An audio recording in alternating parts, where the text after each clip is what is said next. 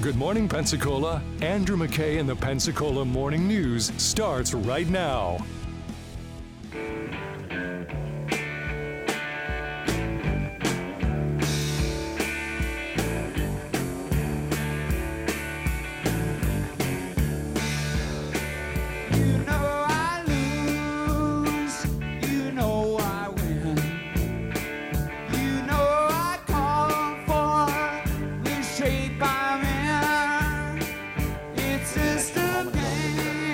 Mentioned a moment ago that the thumb seems to be on the scale for the media in these suits, and my argument is that's because of what the court did in New York Times versus Sullivan back in 1964.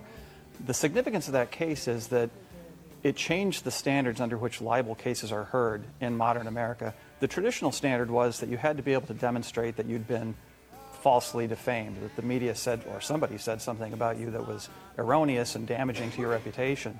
In that case, the court came in and said, we're going to reinvent the libel standards for public figures and say that public figures have to show something in addition. They have to show that their defamer acted with actual malice, which is a technical legal term, meaning you have to show that they either knew what they said was false or that they acted with reckless disregard for the truth. And in practice, that's cashed out into a system where it's very, very difficult for any public figure, especially, to prevail in a libel suit. This is Carson Holloway. He's with the Claremont Institute, and this was part of a discussion that Governor DeSantis hosted late last week, in which they were talking about the possibility of reforming the way slander and libel works, and defamation particularly, which is kind of the general category here.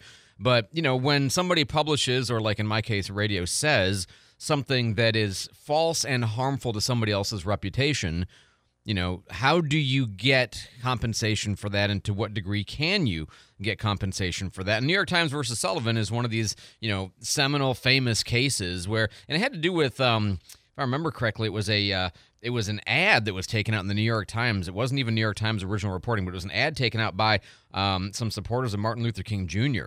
about police abuse in the South, and the ad had inaccuracies in it. You know, this group bought an ad publishing things that were not true about the police chief in the city that they were criticizing, and the police chief sued, and the Alabama courts granted them defamation in the case against the New York Times for not doing, you know, their due diligence, and basically for publishing something that was false and defamatory.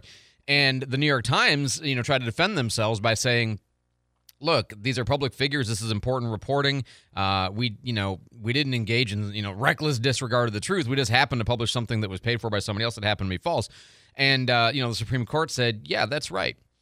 They created this, absence of, malice standard in which, it's not enough just to be wrong. You have to be either intentionally wrong, as in lying when it's a public figure or a person of note, or you have to be sort of negligent in what you should have investigated to find out that it was false. That's kind of, and they decided the New York Times was not in that case. Well, the problem you have nowadays, as Carson Holloway is pointing out, is that, it becomes almost impossible to sue a media company or any media organization when they get stuff wrong, and especially in the current environment where there's such a rush to get information out. You have inaccuracies, you have social media where things can spread like wildfire, and, one of the cases that they talked about quite a bit was the Nicholas Sandmann case where, he doesn't do anything wrong, and he gets turned into a national pariah on TV because he happened to be wearing a MAGA hat and standing there taking abuse from somebody, and the whole story was wrong, and he winds up suing and reaching a settlement with CNN over their inaccuracies, and there's other cases related to this. But that's the point, is how do you get control of these very, very powerful, not just media companies, but social media can also be relevant here as well. How do you get control of that while also still maintaining freedom of the press to cover, public figures and to cover stories of note? Well, that's the conversation that they were having. And what I argue is that this is distorting our politics in fundamental ways in the first place, because we're supposed to have a system of self-government. That means that the people, choose who to elect to be their leaders, and in a properly functioning democratic culture, the media would assist them in that by providing truthful and accurate information, not defamatory smears of public figures. So it really discombobulates our ability to govern ourselves. Because on the one hand, you want to be able to protect the media in publishing things that are true. And by the way, truth is always a defense. If something is true, it by definition cannot be defamatory. It might harm somebody, but it's not legally culpable because it's true. Truth is always a defense. The question is when you get something wrong, or when you give a slant on something that's wrong. And the problem is now that knowing they've got so much protection, legal protection, from getting sued, especially from people who are public figures, and the problem now is you define almost everybody as a public figure, or potentially they can be, that there's reckless disregard for getting the story right.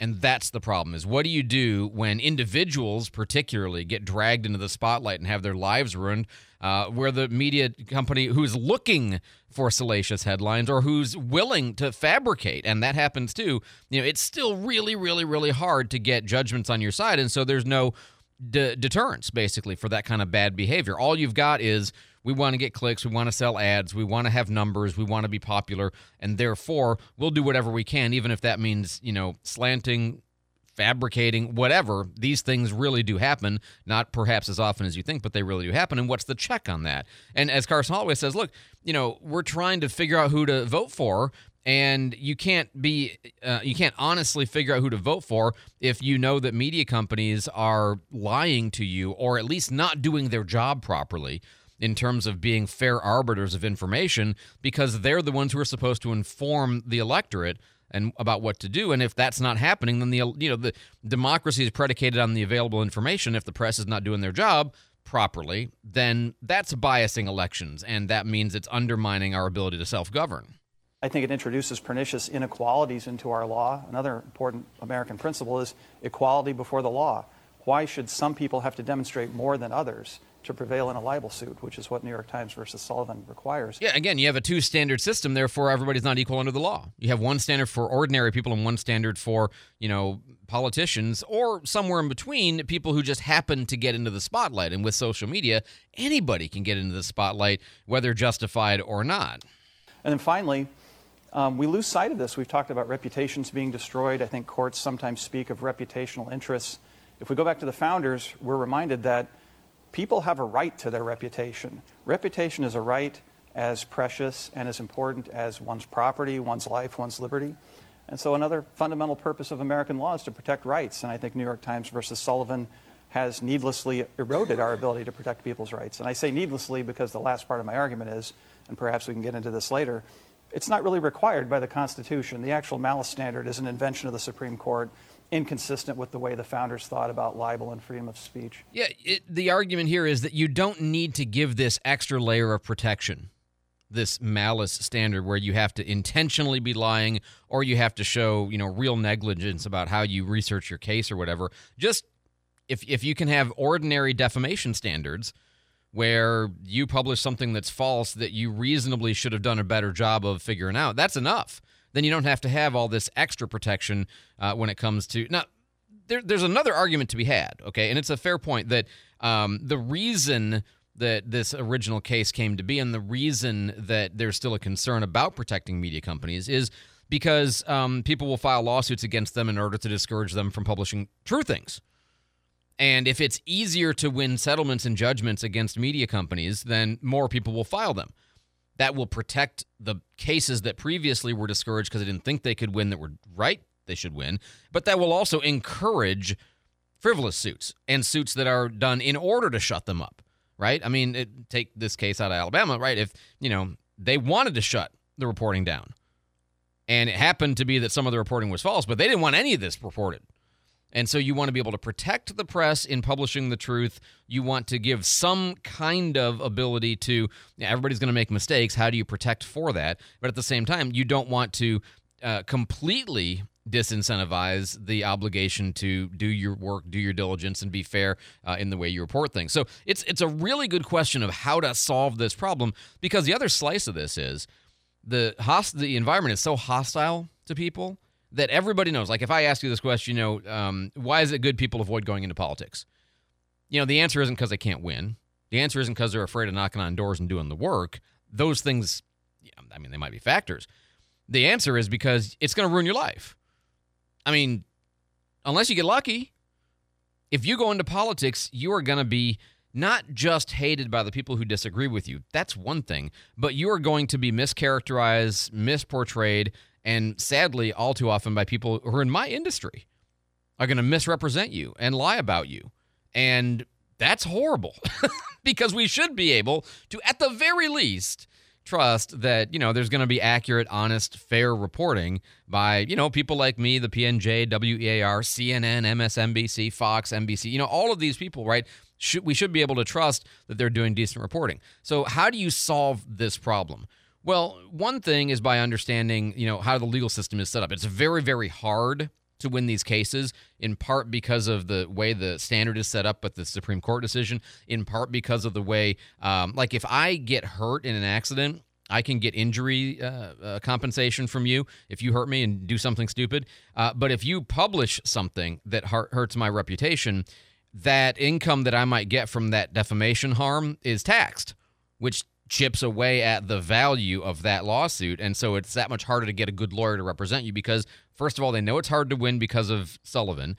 They also know that you're not likely to recoup very much because it's going to come out, the taxes are going to come off first. So there are certain structural defects in the way the system is built, and that's one of them. Another is, again, fixing the New York Times versus Sullivan, obviously, and undoing that actual malice standard. And there are some other suggestions they had as well, including statute of limitations, allowing these cases to be brought later because you can look back and see how a story turned out to be false and how it harmed you, which raises the level of damages.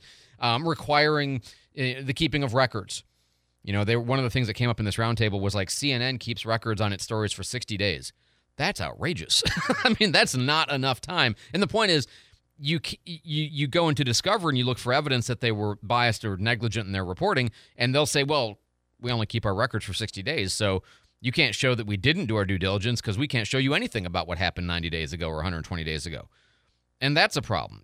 So there's all kinds of pieces to this. Of course, the New York Times, who is the famous plaintiff in that lawsuit way back when, they came out with an article that was very hand-wringing about how Governor DeSantis, aiming at a familiar foil, wants to roll back press freedom.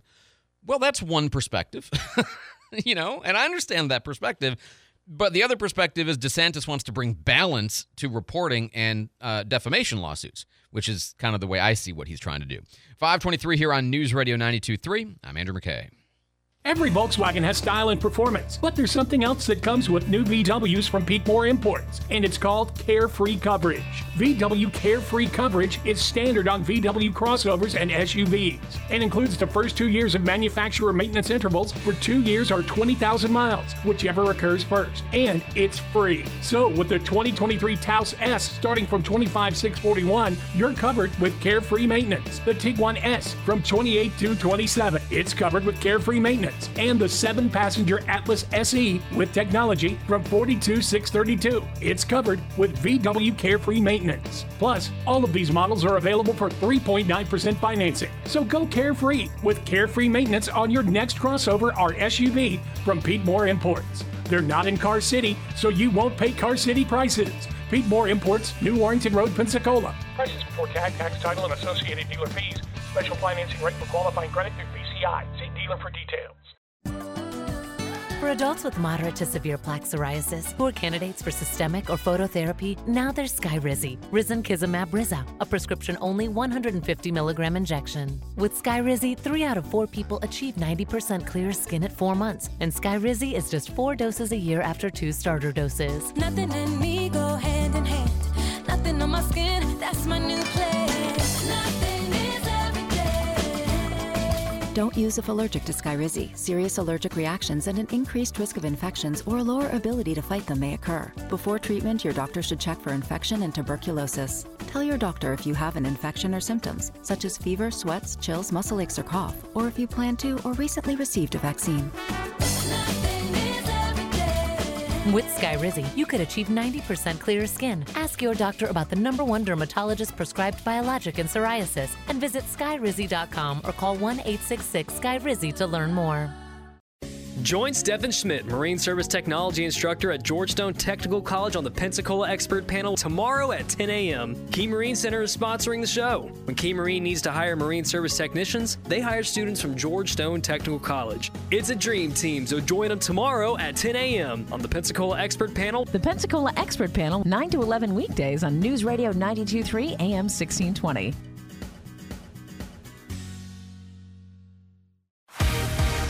Stream us online at newsradio923.com or download the News Radio Pensacola app.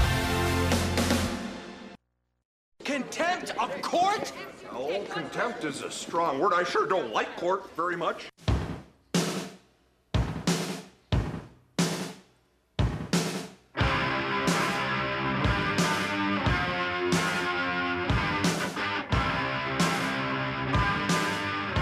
I know we didn't play it on Valentine's Day. What was the joke Jimmy Fallon made last night? February 15th is National Singles Awareness Day or something like that, and he's like, yeah, I think there's no day in the calendar that is more National Singles Awareness Day than February 14th already is. David Wayne's in the newsroom with our headlines. David? The residents of a small town in Ohio now demanding answers after the rail company didn't show up for a town meeting about that big derailment over in Ohio. The citizens of East Palestine held a meeting last night to discuss the derailment that forced a lot of people out of their homes 2 weeks ago. Apparently, representatives from the railway company did not show up. Yeah, they claim that due to threats against their employees and a sense of unsafety, the inability for them to be safe at the meeting is what they said why they didn't show up. Well, not showing up may make that a little worse. Yeah, that's human nature, right? For sure. 2 suspects now in custody after a deadly mall shooting in Texas. El Paso Police Chief Peter Pasilas says that 1 person died, 3 people were hurt after gunfire broke out in the Cielo Vista Mall last night. And President Biden apparently is going to have something to say, possibly today, about all the unidentified objects that were shot down out of the sky recently. Reports say Biden could speak sometime today about all of that. So it'll be interesting to see what he's got to say. I like what my friend John Hayward put on Twitter. He's like, yeah, the balloon people of Proxima Centauri picked a bad weekend to come visit. Yes. It's kind of funny. 528 here on News Radio 92.3. Oh, man. What else do we have going on this morning? One of the things you've got, we're talking about what Governor DeSantis is trying to do with regards to, media. And there's actually a really interesting story that came out yesterday that it doesn't exactly fit, but you'll get why it's kind of sort of related, is there was a hot mic moment where a reporter for First Coast News, her name is Atia Collins, and she was caught on basically on mics, it was live, talking to one of the other reporters ahead of the press conference that Governor DeSantis was doing. My job here is to ask the tough questions, and she's talking to another reporter, okay? Just kind of, chit-chatting, right? My job here is to ask the tough questions and make him uncomfortable, I guess. Good. You go for it. I'm going to try. I'm trying to at least get one. My job is to make him uncomfortable, talking about DeSantis, and the other reporter says, you go for it. She's like, I'm going to try. I have the 3 that I want to throw at him. I don't, if they even give us time to ask questions. I have 3 questions I want to throw out. My web manager was like, just run up to him when he gets off the stage and just yell questions at him. I'm like, whoa. I did that last year when he was leaving FLP, and he just smiled at me. Yeah, I'm like, I don't think that's going to work. I'm going to try. I want to. He already doesn't like the media. So her web manager tells her, just go yell questions at him when he's leaving. And the guy's like, I tried that one time. It doesn't really work. So then in the actual press conference toward the end, she asks a question. Here in Duval County, we have seen bookshelves in schools emptied in response to Florida's new guidelines on books. I'm wondering, is this what that video... So she's asking the question about the reports and pictures on social media of bookshelves being covered and empty where teachers are getting rid of all their books out of fear that they're going to get in trouble for having banned books. And he says, that was a fake narrative. That was not true. And our press guys, where is Brian back there? He can get you the details on that. This is trying to create some narrative as if that they hadn't even put the books out yet to begin with. So there's no need for all of that stuff. What they're trying to do is they're trying to act like somehow, we don't want books. So she then asks him a question which is based on fake reporting that's been disproven about those shelves. They hadn't stocked the shelves yet. There was this notion that teachers are just getting rid of all the stuff turns out not to be true. And so he criticized her on it. So it's not just that she's trying to embarrass him or make him feel uncomfortable, but she's asking a fake news question that he then debunks. Fox News, I'm Chris Foster. A high school gym in East Palestine, Ohio is packed with people asking, is the town safe after a train derailment and chemical burnoff The train company sent no one to the meeting, citing fears for employee safety. President Linda Murphy found that ironic. They're worried about their safety. They're fearing their safety when they put everybody here in danger. East Palestine's Mayor Trent Conaway promising they screwed up our town. They're going to fix it. A representative from the EPA says tests on the town's municipal wells and the air have all come back safe. Residents asking why then are they suffering from headaches, burning eyes, and sore throats. Fox's Jack Callahan. 2 Tennessee National Guardsmen are killed in a Black Hawk helicopter crash in Alabama. It didn't sound like a normal, motor or engine or anything running. It sounded like it was sick, if you want to put it that way. There are no survivors. The cause of the crash is under investigation. The highway where that helicopter went down is closed until at least this afternoon. America's listening to Fox News.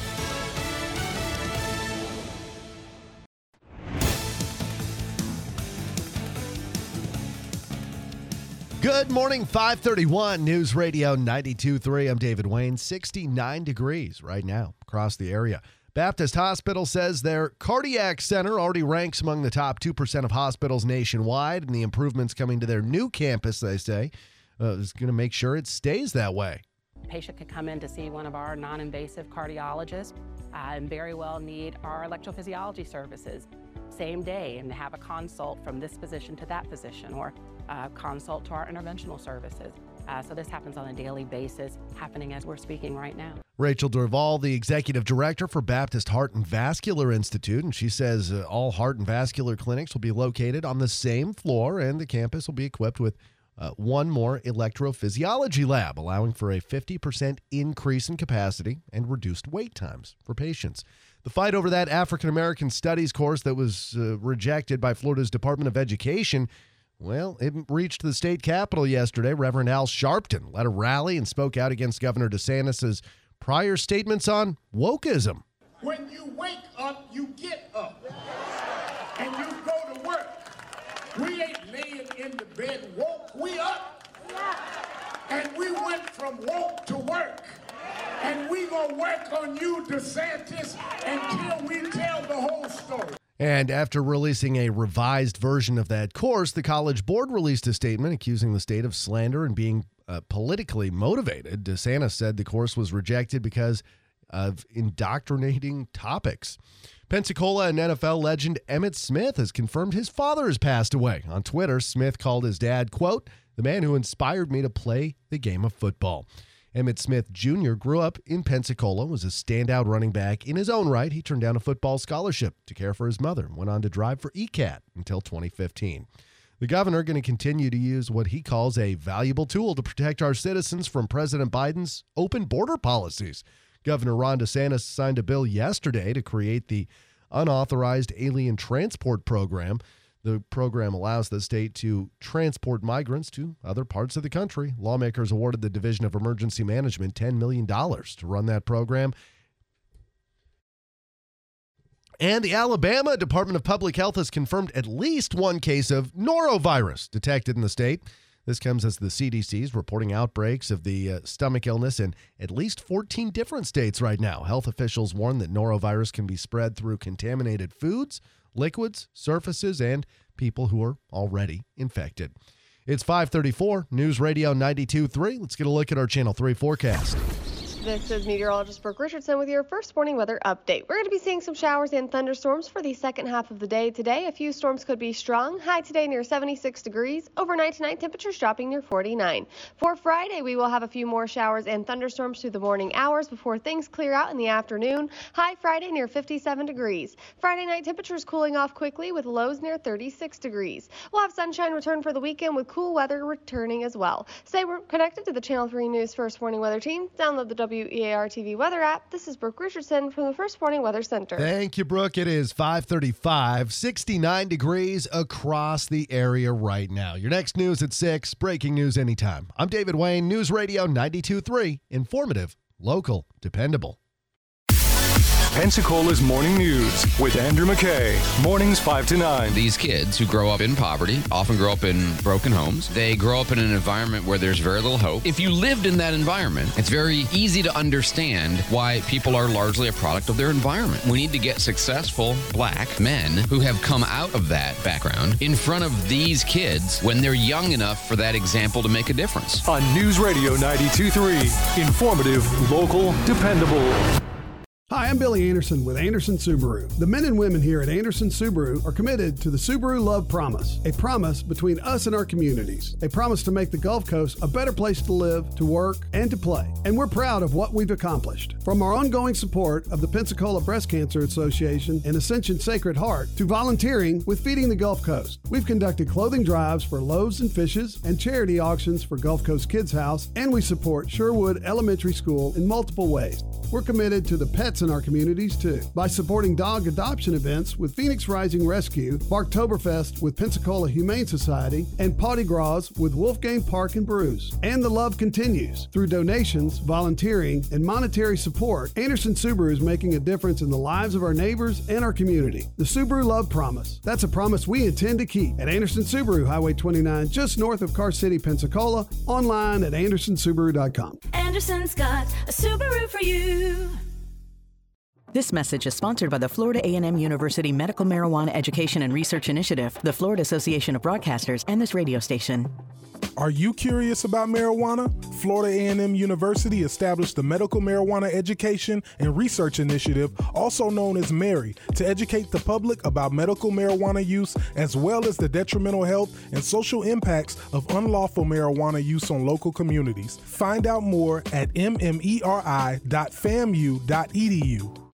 You know what you want to do in retirement, but do you know how to get there? Tune in to What Your Money Would Say with Andrew McNair of Swan Capital, Saturdays at 1 to get answers to your retirement planning questions. Plan today so you can do all the things you've dreamt about doing in retirement. Don't miss What Your Money Would Say with Andrew McNair, Saturdays at 1.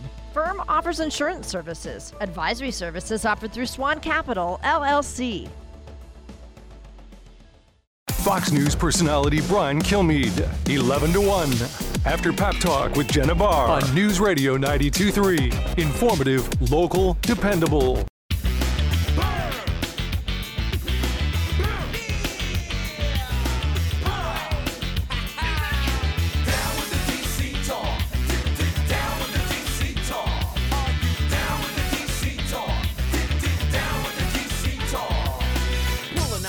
Good morning, 538, News Radio 92.3, informative, local, dependable. I'm Andrew McKay. It's Pensacola Morning News. Yesterday, as we do on Wednesdays, we had a chance to catch up with Mayor of Pensacola, D.C. Reeves, while he was on his way to Pensacola to do some work with the legislators. D.C., welcome back to the Pensacola Morning News, sir. Yeah, absolutely. Hello from downtown Caryville, Florida. Nice. So first question, you said in your press conference yesterday that you had not had a chance to drive the 3 Mile Bridge, and not that you need to know what it's doing, but have you had a chance to drive it yet? I have not. We decided to go I-10 East this morning, but I have seen photos, and I've seen that our police department has stayed quite active. I was able to get their update of 21 tickets in the first hour and a half or something. Yeah.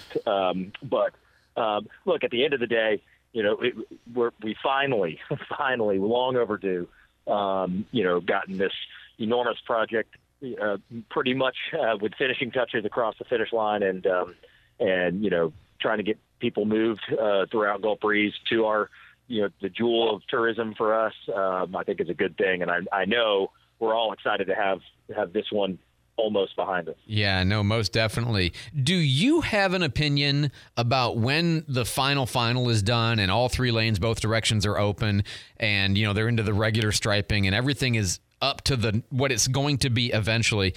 Do you have an opinion about whether keeping that 45 miles an hour, to the degree that you can affect that, about whether 45 is the appropriate speed? Of course, I'd rely on, kind of our FDOT and our local law enforcement and their expertise, and they've got certainly a lot more data than I would have. Look, there's always that balance. I know they talk about this a little bit later about, I use Cervantes as an example. Cervantes being 35 doesn't feel right. I mean, I haven't seen someone drive 35 on it in a while. It's usually a little faster, because it's 12-foot wide lanes and people move fast. Our brains are trained with that amount of space and those amount of lanes to drive faster. That doesn't mean we should go turn Cervantes to 45, but it's a design issue more than it is a moving speed limit up and down issue, And so I think, could there be an argument for it, to bump up a little bit? I mean, Perhaps. But again, I mean, I would just rely on the data and the people who know that area best to know what the safest thing to do is there. And speaking of that, one of the things I wanted to talk about with you is Pace. I was just driving it the other day, but Pace Boulevard has now gone through a restriping and, resurfacing. It looks great. The difference is I was driving on it yesterday and I thought, man, this feels uncomfortable. I feel uncomfortable. Like the lanes are too narrow, and it felt like the span of the bridge that was up for a while when we were driving there. I mean, those lanes feel very tight because they are tight compared to what you're used to, and still people speed. But I had that kind of you hunch in your shoulders and feel like you're going to run into the walls kind of feel, even though it's still wide open. I felt like going slower, and then it dawned on me. Because, I know originally the plan had been to do something like Cervantes along Pace. I'm like, oh, God, not again. But then I realized they put in bike lanes. And so that takes width away from the pavement. And to me, that's an example of the psychology of road diets is even when you haven't changed the pavement at all, changing the lane striping to narrow it makes you feel like going slower, right? Absolutely. And I would say the best deterrent of speed, there's a misnomer that speed bumps, that changing the speed limit are, look, if we went to Cervantes, let's use the same example. If we went to Cervantes and turned it to 25, do you think people would start driving 25? I mean, our brains are not trained to be in a 12-foot wide lane, which I just got off the interstate, and those are 12-foot wide lanes. Well, our brain tells us we can move here. We can go a little bit faster because we've got the room. People can fly by us. That's okay because I'm not feeling uncomfortable. But the example I always give is going north on 9th Avenue where the McDonald's and Krispy Kreme are, where that turn lane was jammed in to go westbound on Cervantes. Well, for a second there, when that lane's real narrow, you don't see a lot of people going 55 miles an hour through that. And so anyone will tell you that are experts in this field that there is no better deterrent of speeding and some of the negative impacts of speeding more than narrowing the lane. So people hear road diet sometimes and they mean, oh, we're not going to be able to move as much traffic through. That's not true. Right. Road diet isn't always to go from 2-lane to 1. A lot of times it's really just to narrow it and just tell the driver, hey, you can't move as quickly as you used to be able to move through here. And look, not to go back in the conversation, but, I think when it comes to 3 Mile Bridge, if FDOT's serious about this 45 miles an hour, they striped the lanes wrong. I mean, they should have striped them like they do it on Pace, and that would put cars closer to each other, which would mean more likelihood of a collision. But, an enormous double shoulder and 3 very narrow lanes, people would drive slower. It's just that's human psychology. So you and I have talked about this before, but you are actually implementing some changes to improve the situation on 17th Avenue to avoid having trucks and RVs run into Graffiti Bridge. You guys are going to turn it into a trucks-only road. Is that right? Yeah, exactly. Or, sorry, no trucks road. I said it exactly wrong. No trucks road. Thank you. Yeah. Not trucks only. Look, this is one of those, I said in my press conference yesterday, this is one of those situations where, when I was on the other side of the glass not too long ago, not in city government, you look at this and say, as all the emails I got this morning have already said, is why don't you put one of those things that goes over the road like a fast food restaurant? And I kind of chuckle at that because that's a conversation we're all having, in the building too. But, welcome to, government and different layers of government. And this is a good crash course for me early on is, the state controls the south side. The city controls the north side. What can you put over it? All those kinds of things. So for all of those people emailing and thinking, man, it's just as easy. And it's kind of been my running joke with Public Works in the building is to say, well, can I go out there this weekend and I'll do it myself and just rebuild a thing, and they are working very diligently and hard at finding solutions. They know that we want to be urgent about it. This is phase 1, though, and we are going to make this a no truck corridor. That means citations can be written if a truck is on it. And by the way, the southbound side on the city side was not that. So northbound had some identification with that formally, but southbound did not. Got it. So what we hope is we're not trying to write tickets. I mean, we don't want what we want is for you to pull your GPS up and it say no truck. And if we formalize that, I think that's kind of our first phase, and we're going to add signage in very short order here, maybe in the next 7 days or so. Some additional signage for no truck. Wow. So we're doing that. That is full steam ahead. And again, big credit to Amy Tootle and our Public Works team for getting on that. And then the second phase, that doesn't mean we're going to stop there. We are looking for something physical that you could whether it's chimes, whether it's the thing that you see when you go under the McDonald's drive-thru, whatever the case may be, we are continuing to work on kind of a physical approach as well to help mitigate any of the issues that we see at the trestle. And look, the trestle, when it gets hit, I mean, there's a lot of things that have to happen. Protocols with the train, with CSX and others. I mean, there's a lot of complexity, not just the traffic jam that happen when someone hits it. So, it's best for all of us, to try to mitigate this as much as possible. Absolutely. And I know, as you said yesterday, we all there's a part of us that likes to enjoy the awfulness of it and the humor of it. But there really is a major cost to the people who have it happen to their truck. We'd like to prevent that just out of kindness to them. And, certainly the question of, obviously the bridge is 493-0 so far, but, there could come a time where it becomes 493-1, and we don't want the one, right? That one is a big problem for us if it happens. One note, by the way, just as I tell you this as an FYI, okay? We sometimes go to we go to Bayview to the dog park because it's a really good dog park facility. I will tell you that the word on whether people are not allowed to smoke in the parks is not exactly disseminated. And I'm not out there. I was not in favor of this ordinance to begin with. I'm certainly not going to be telling people what they can do in a park. I'm just alerting you as mayor that implementation and dissemination of that knowledge has not quite happened. Is that you get where I'm coming from? Sure, and what I'll do is I'll just get you a citation pad for us. I don't want it. I will not do it. And if you ask me to put up a signs, I'm not going to. So we always like to end on a little bit of a lightning round. Ask DC some quick fire questions. Have a little bit of fun with them. So here goes. And some of these wind up being like there are frivolous topics that we have had recently. Yesterday was Valentine's Day. Did you do anything special? 4 years in a row now, Caroline, my 8-year-old, my Valentine, we go to Waffle House. So we went to the Waffle House on Brent Lane. That's our tradition. She told me when she was 4, I asked where she wanted to go for Valentine's Day, and that's what she said. So, I love that. Alive. That's really cool. Do you have a favorite movie romantic scene? Anything pop to mind as your favorite romantic movie scene?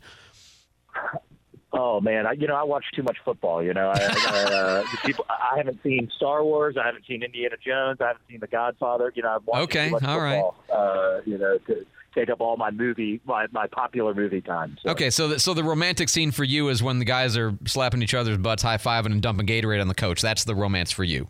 I said it better myself. I think it's exactly what it is. That sounds truly like a sports reporter. And since you watch football. Did you watch the Super Bowl? If so, what was your favorite commercial?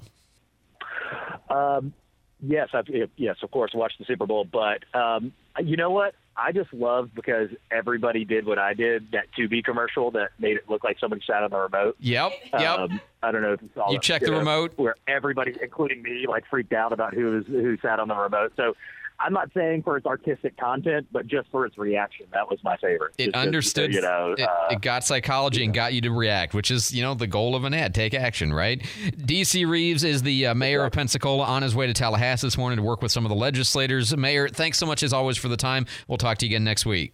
All right. Thanks, guys. Appreciate it. Absolutely. 549 on News Radio 92.3. I love that him going with his daughter to the Waffle House. That's just cool. Also, very frugal. I always appreciate that. Hey, if you are an owner of a BMW, Porsche, Mercedes, Genesis, Audi, Jaguar, a Lexus, nice import, you paid good money to get a good car, right? So you might think, well, in order to get those imports serviced, I need to take them to the dealership. And perhaps that dealership is in Mobile, therefore it's a long drive. Also, they charge a lot, because the dealerships do. And Bobby Likas wants you to know, no, you don't have to take those cars to the dealership. They work on those all the time. No problem. And it's closer. It's, save a little bit of money, get all the work done, no sweat. Same for the diesel engines. Those are things that you might think, well, that's a little bit different. I got to take that to the dealer. No. They work on those all the time. Maybe not everybody does, but they do. No sweat.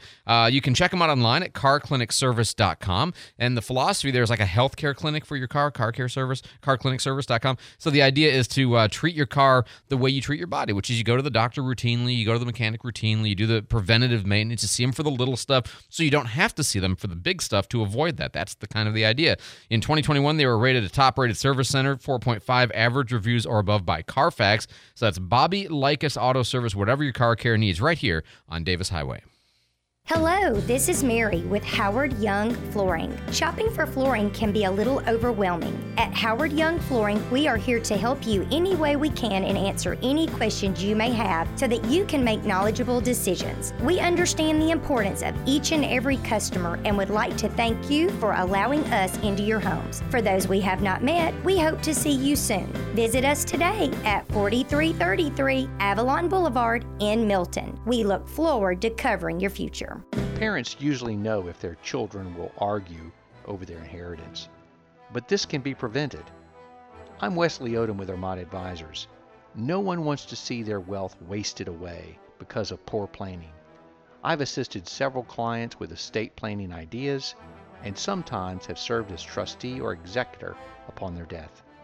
Give me a call at 497-6167. Armada Advisors is charting a better course.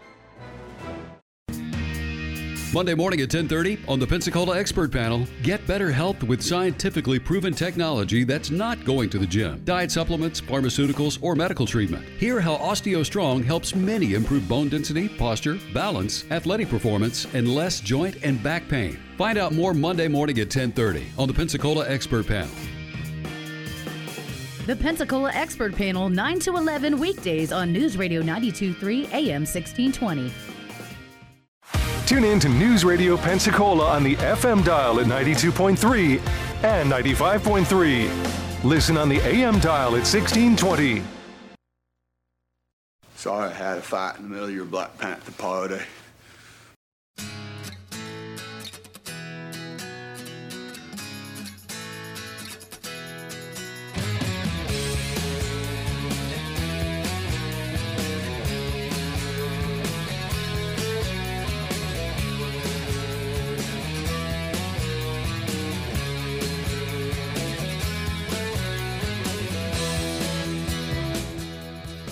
Some political news today. Nikki Haley officially kicked off her presidential campaign, and during her speech, she called for politicians older than 75 to have a mandatory competency test. Yep, competency test for politicians over 75. Then Biden said, I have a better idea. Competency test for politicians over 75.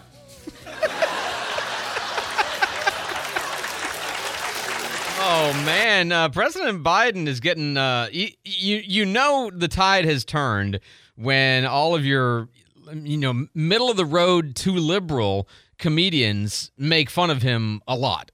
And that's happening. I mean, there was actually this interesting bit, Sarah Silverman, who I don't generally like all that much, but she did a bit on The Daily Show. She's the This Week's host for The Daily Show. And she was doing a bit about how this Newsmax reporter asked us really just dumb question of Karine Jean-Pierre yesterday. One of the most prominent themes that we hear from both elected Republicans and candidates has to do with what is called wokeism. And so we hear so much talk about woke capitalism, a woke military, and so on. And by way of trying to clarify this for the American people, I wonder if we couldn't begin with a threshold question, to wit, is President Biden woke? To wit. If you ever find yourself in the middle of a conversation with another actual human being outside a court of law and you utter the words to wit, just knock the king over and resign. You're done. You're out. You're disqualified. But no, his question is President Biden woke? God. Look, man, if you're going to represent conservatives, you got to do better. I mean, if you just do normal, you'll get made fun of. You can't do that and not get made fun of. But the reason I wanted to play that is because you heard Jimmy Fallon making fun of Biden for his age and competency. Sarah Silverman, same thing. This guy really thinks, is Joe Biden woke, was like a hard-hitting question. The real hard-hitting question would be, is Joe Biden awake? I'm just, if you pay attention to how he's being discussed and or satirized, it's open season on Biden's mental fitness among, again, moderate to liberal. This is not conservative comics. This is moderate to, and Silverman and, Wanda Sykes, these are raging liberals. And which is fine. I'm not criticizing. I'm just describing if you don't know them. And they're making these jokes, right? Like it's taken for granted. 5:55 on News Radio 92.3. David Wayne is in the newsroom with our headlines. David? Thousands of people gathered at the Michigan State University campus in East Lansing, Michigan last night to honor the 3 students that were killed, 5 others hurt in a mass shooting earlier this week. Michigan Governor Gretchen Whitmer was among the speakers there. The founder of Wall Street Bets is suing Reddit, accusing the company of wrongfully banning him from moderating the community and undermining his trademark rights.